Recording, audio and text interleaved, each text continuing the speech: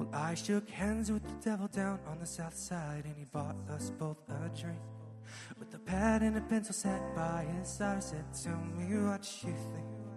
I've been looking for my savior, looking for my truth. I even asked my shrink. He brought me down to his level, said, son, you're not special. You won't find him where you think. You won't find him down on Sunset, or at a party in the hills, at the bottom of a bottle, or when you're tripping on some pills.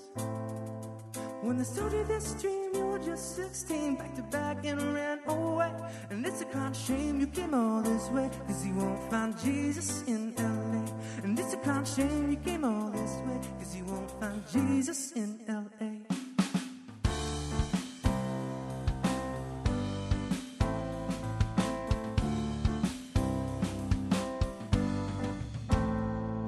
Took a sip of his whiskey, said, now that you're with, well, I think that you should stay. Yeah, I know you've been busy searching through the city, and you'll find the way. I know I'm not your savior, I know I'm not your truth, but I think we could be friends. He said, come down to my level, hang out with the devil, tell you in the end, you won't find him down on Sunset, or at a party in the hills, at the bottom of a bottle, or when you're tripping on some pills. When they sold you this dream, you were just 16, back to back and ran away. And it's a kind of shame you came all this way, 'cause you won't find Jesus in L.A. It's a kind of shame you came all this way, 'cause you won't find Jesus in L.A. And that is when I knew that it was time to go home. That is when I realized I was alone. And all the vibrant colors from the lights fade away, and I don't care what they say. You won't find him down on Sunset, or at a party in the hills, or at the bottom of a bottle, or when you're tripping on some pills. When they sold you this dream, you were just 16, back to back and ran away. And it's a kind of shame you came all this way, 'cause he won't find Jesus in L.A. We'll find him down on Sunset, or at a party in the hills, at the bottom of a bottle, or when you're tripping on some pills. When they sold you this dream, you were just 16, back to back and ran away. And it's a kind of shame you came all this way, 'cause he won't find Jesus in L.A. And it's a kind of shame you came all this way, 'cause he won't find Jesus in L.A.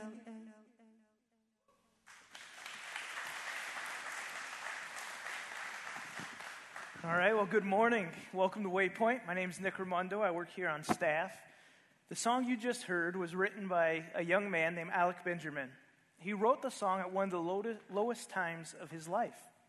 He wrote the song to illustrate some things to us. See, we saw words in there that were kind of churchy or religious. Jesus, the devil, and trying to find those things. What he came to a conclusion as a young man was that for him to find what Jesus stands for a lot of times, happiness, purpose, passion, your desires, filling a hole that we may have inside of us, that he would be able to find that if he went to L.A. He bought into the smoke and mirrors that he's seen with the few people that make it out there and are successful. And so he went out there to pursue a career, but what he found was he was met with a bunch of emptiness. He started to make decisions that he never would have made before. He started to make choices that he knew were outside of his boundaries, but he thought it's what he had to do to get happiness in this life. So he was willing to do it. Well, he ends up coming back home, spending time with his family, and he writes this song. And here's a little quote that he has to say about this. Alec Benjamin wrote about Jesus in L.A.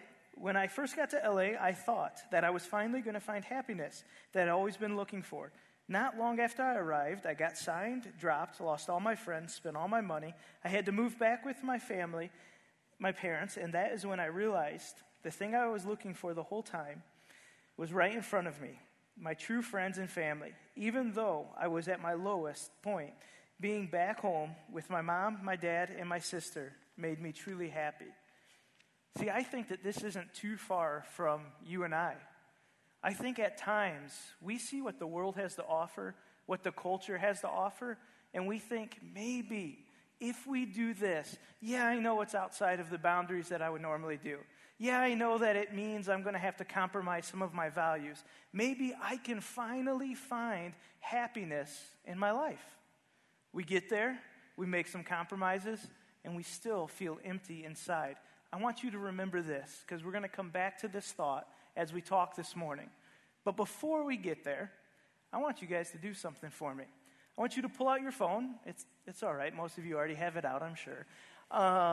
Go ahead and go to Instagram, Facebook, Snapchat, whatever social media you use. Now, I know we are cross-generational here, so there may be some people that don't use social media. That's okay. You can put your flip phones away. We won't need you for this part of the illustration. But we're going to do a table talk. And so others that do have social media on their phone are going to be able to talk with you and bring you in to help share with this illustration. So what you're going to want to do is make sure that you know some people around you, or that you at least introduce yourself. You're going to look at a few of those stories. Maybe it's an Insta video, maybe it's a Facebook post, maybe it's a snap that you just got from a friend. And I want you to answer these 3 questions. I want you to describe what's happening. What do you think of, or how does it make you feel?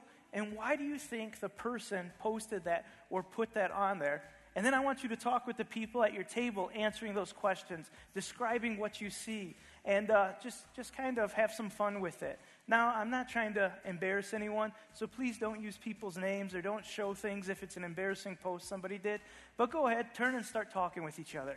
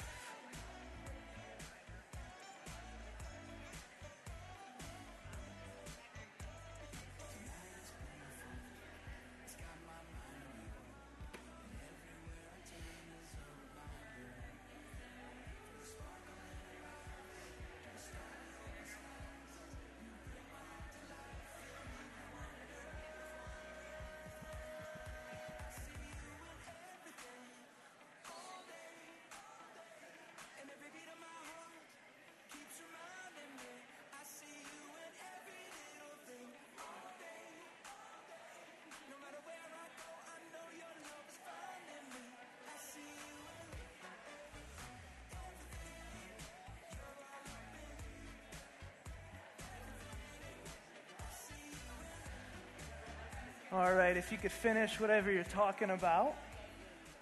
Give it a few more seconds.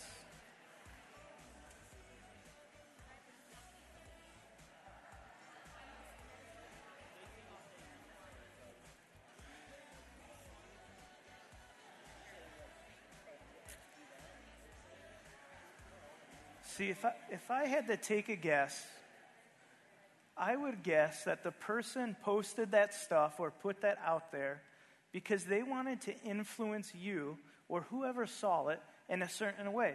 Now, maybe the influence would be a small influence. Maybe it would be a bigger one. Maybe what you saw was somebody posted this really delicious-looking meal, and you thought, oh my gosh, I have to eat that. You were influenced. Maybe what you saw was somebody broke up, and you're like, man, that was the perfect couple. If they can't make it, how can we? And you start to feel empathy, to feel sorry for that person.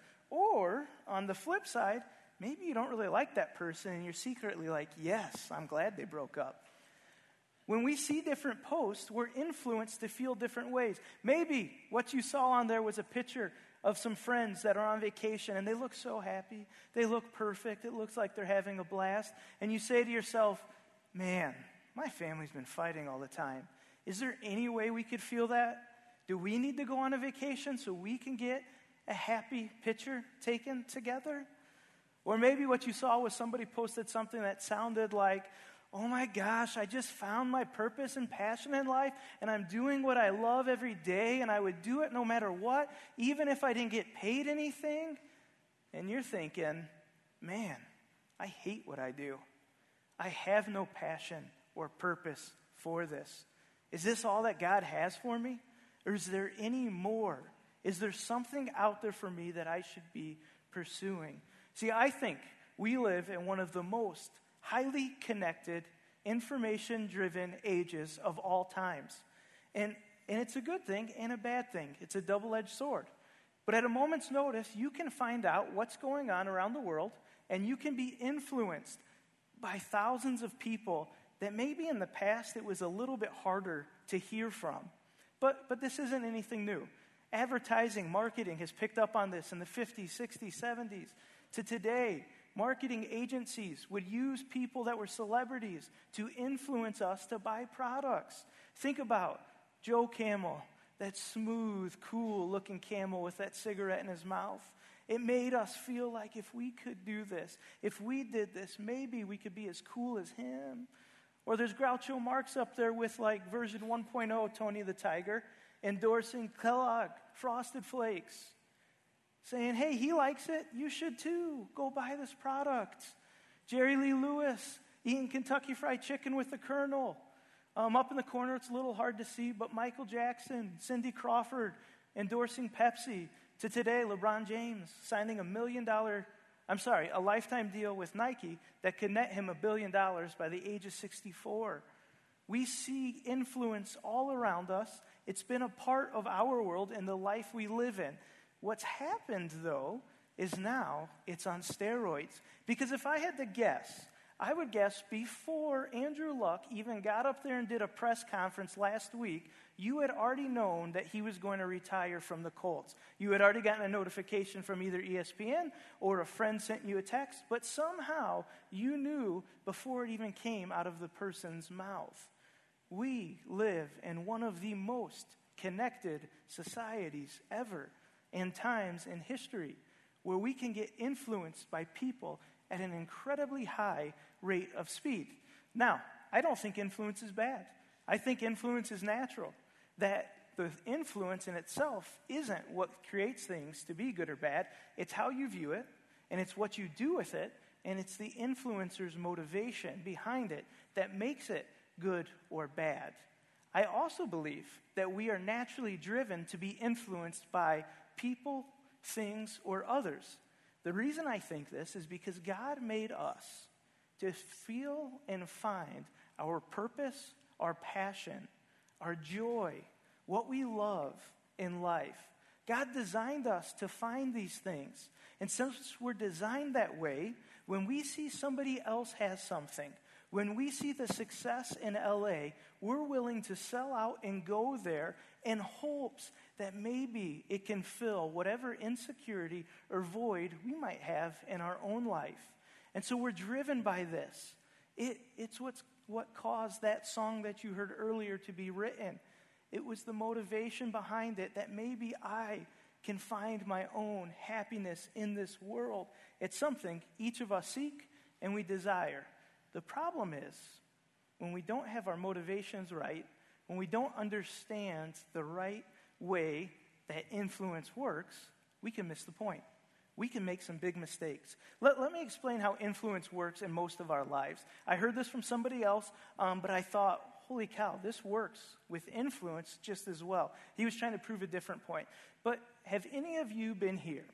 Maybe it's Sunday night, you're laying in bed, and you're like, okay, this is it. This is the time that I change my life. Tomorrow, I am going to start eating right and exercising. It's time to get healthy. Monday's the day. I am going to go for it.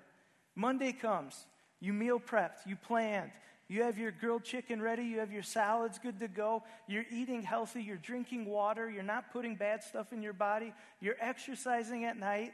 You do that Tuesday, Wednesday, Thursday, and then Friday comes. Friday at lunch, you're sitting there, you're scrolling through social media, and you see an ad for Papa John's. And you think, oh my gosh, Friday's always pizza night. I've always had pizza. I want pizza. And your emotional self starts to kick in and starts to say, hey, you need this.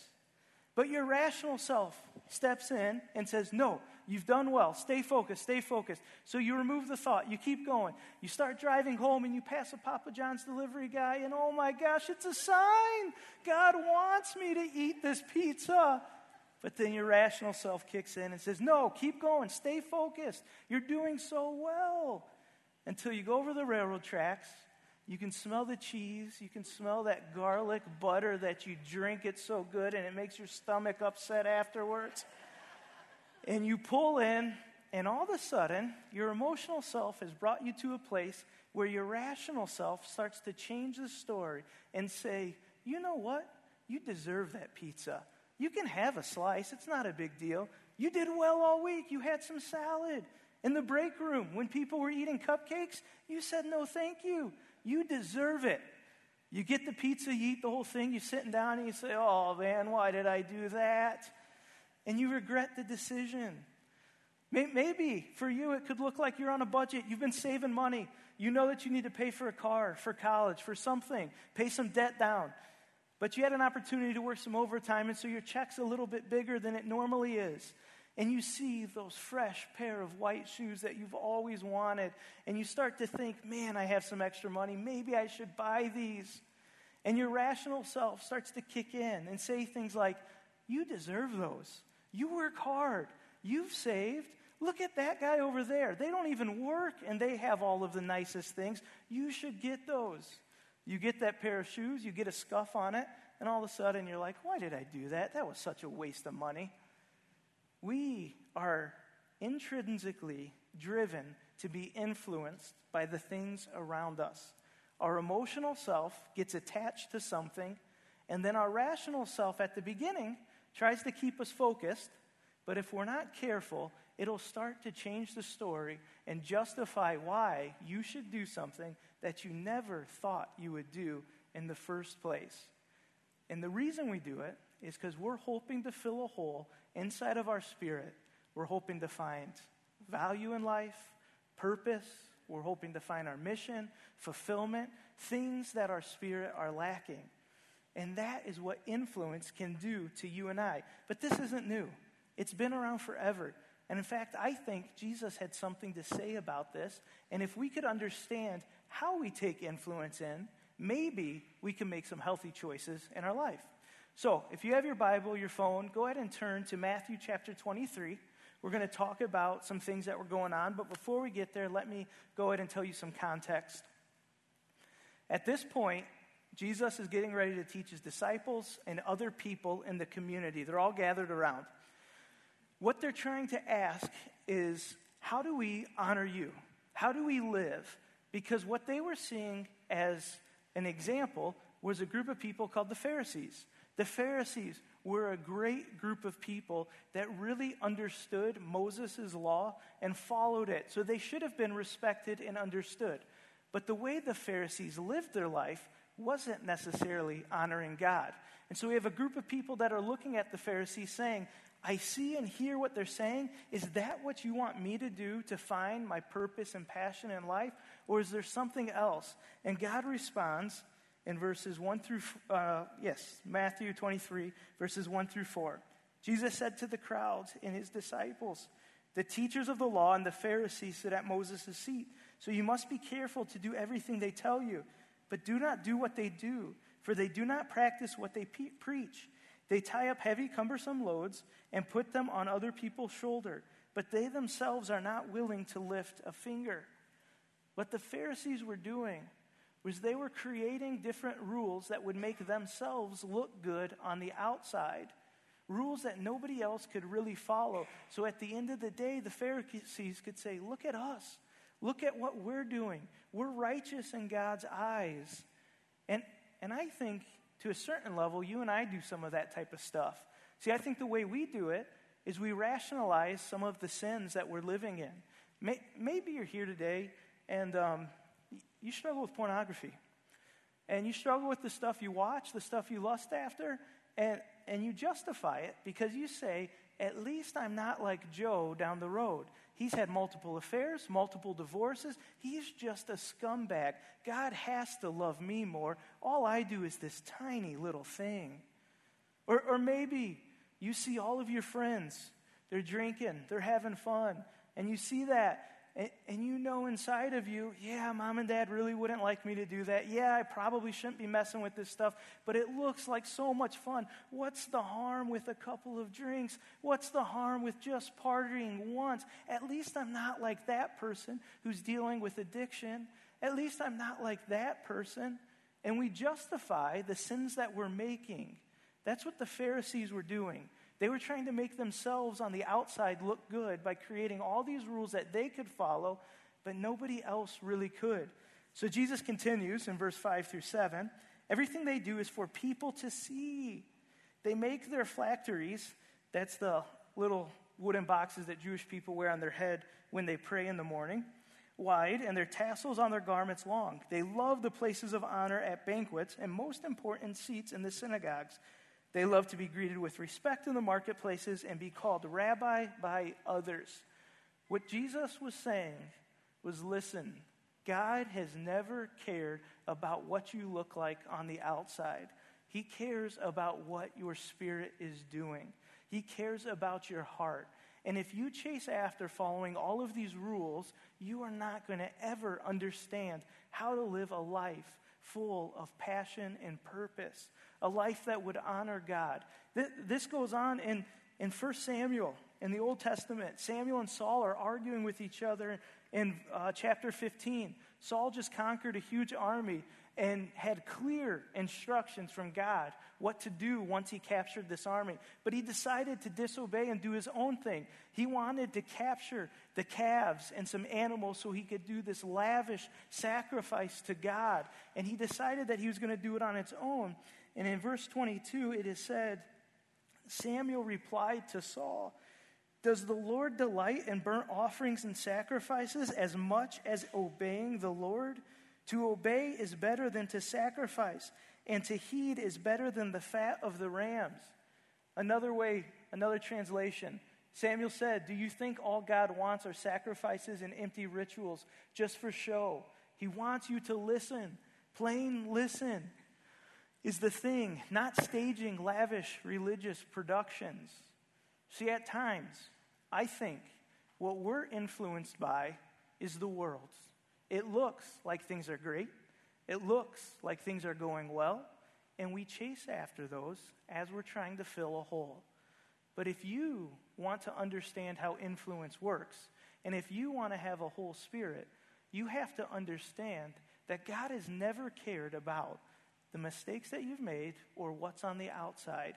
What he cares about is knowing who you are and who's in charge of your spirit.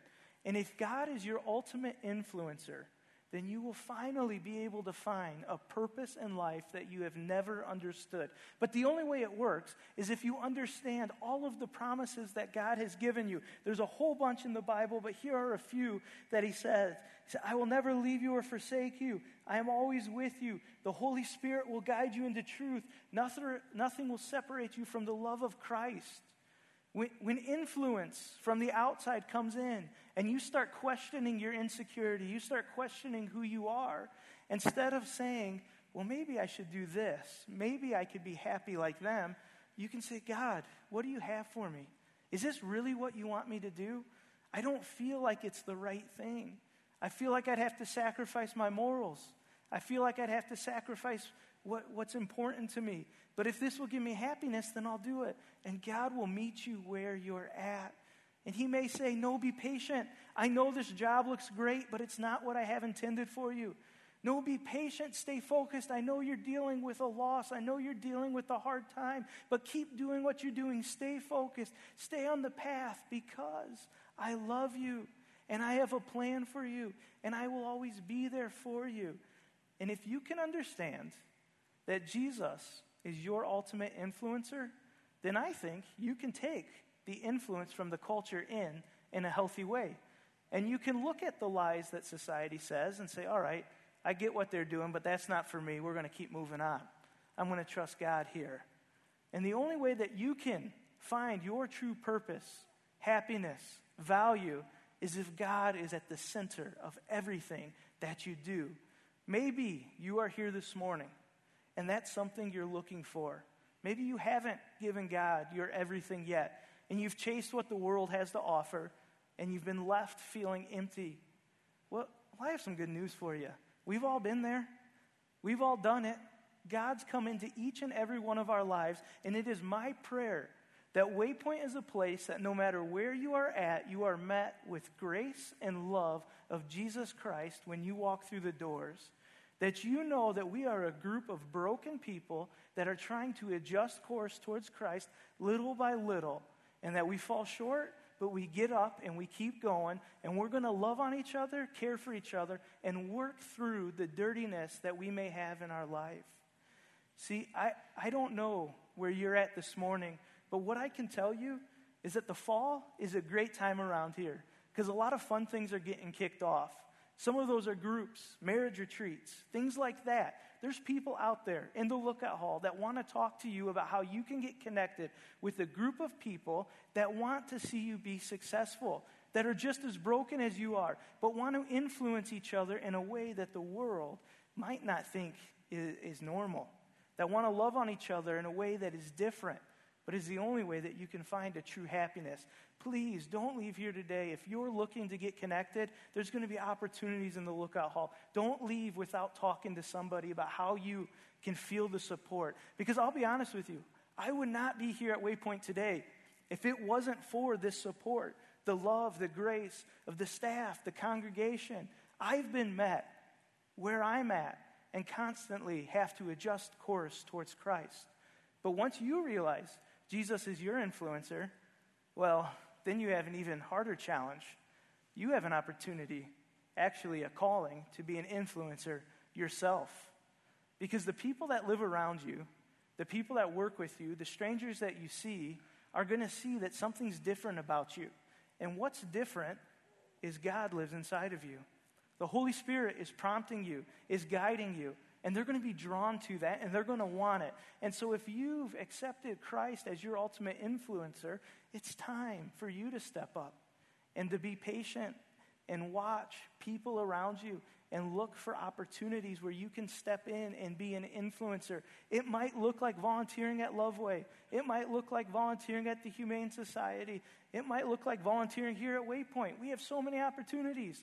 But God expects something out of us once we understand that He is who influences our lives. Listen, we have an incredible daycare here. 90 kids come on a daily basis where their families get to drop their kids off and know that they're going to be loved, protected, and safe. If you want to get involved, you can come wash toys. You can come read with a kid. You can be an influencer that simple. We have a youth group. We have a children's program. I'm incredibly proud of what we have going on here at Waypoint. Not because it's Waypoint, but because we know that God has influenced us to live bigger than what we could do on our own. If you're here this morning and you know who Christ is, it might be time for you to step up and start influencing others. Listen, one of my favorite things that not a lot of people know about because we haven't done it on a big scale yet is a partnership that we have. 2 ladies from Waypoint go to Basher Children Home every Thursday. And they have an opportunity to love on the most incredible group of girls that you will ever meet. They are influenced by those girls. They are motivated. I hear the stories that they share. You could partner and join a group like that. We have a lot of opportunities. We hope that Waypoint can be a place that leads change and influence in our community so that people can meet the love of Jesus Christ in ways that they never have. I'm going to go ahead and ask the band to come up here. If you would please bow your heads and pray with me. Lord, I want to thank you for this morning. We have an opportunity to get together as believers and to worship you, to understand that we are all broken, disgusting sinners, that without your love could not do what we do. But for whatever reason, you have called us out of our sin and called us to step up so that we can find who you made us to be and we can start impacting others' lives. It is my prayer that Waypoint can be a place of change where people can come messed up, disgusting, broken, and adjust course because we're all there. We all fall short of your glory, but we love you for choosing us and loving us anyway. Thank you for all that you've done for us. In your name I pray, amen.